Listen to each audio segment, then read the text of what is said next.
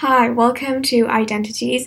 This is a podcast about our identity, more specifically gender and sexuality, which are two terms that are often confused for one another.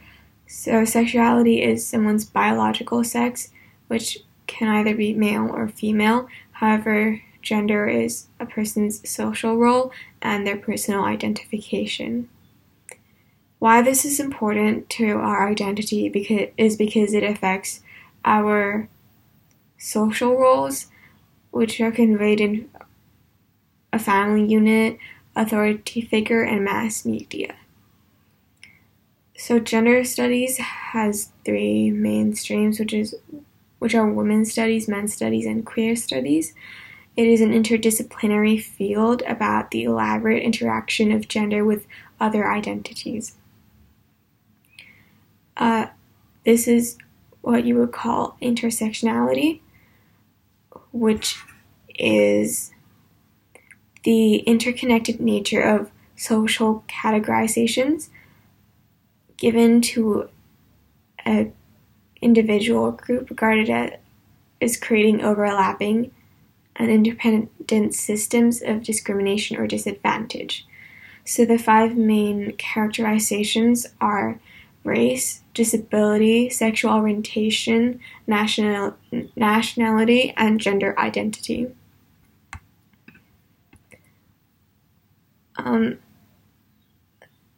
When gender studies is often a class or a major offered at an undergraduate or a graduate degree, the skills that you can learn from studying gender studies are like gathering, reviewing, evaluating information, presenting information, developing an interdisciplinary analysis skills, analytical skills, developing the ability to utilize materials, thinking critically about the production of knowledge, turning theoretical concepts into action, and teamwork, understanding group dynamics. And these are skills important to our personal and professional success.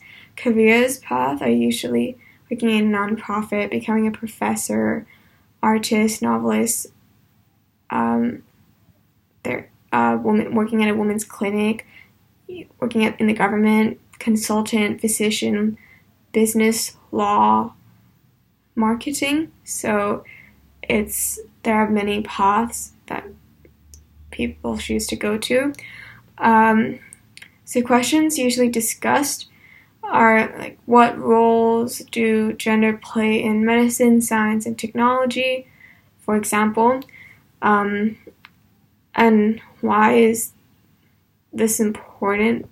Why is the study of gender and sexuality important? Is because the treatment of women or LGBTQ people has significantly improved in society. There is still a lot of progress that has to be made. For example, close to 90% of men and women hold some sort of bias against women, providing new clues to barriers women face in achieving equality.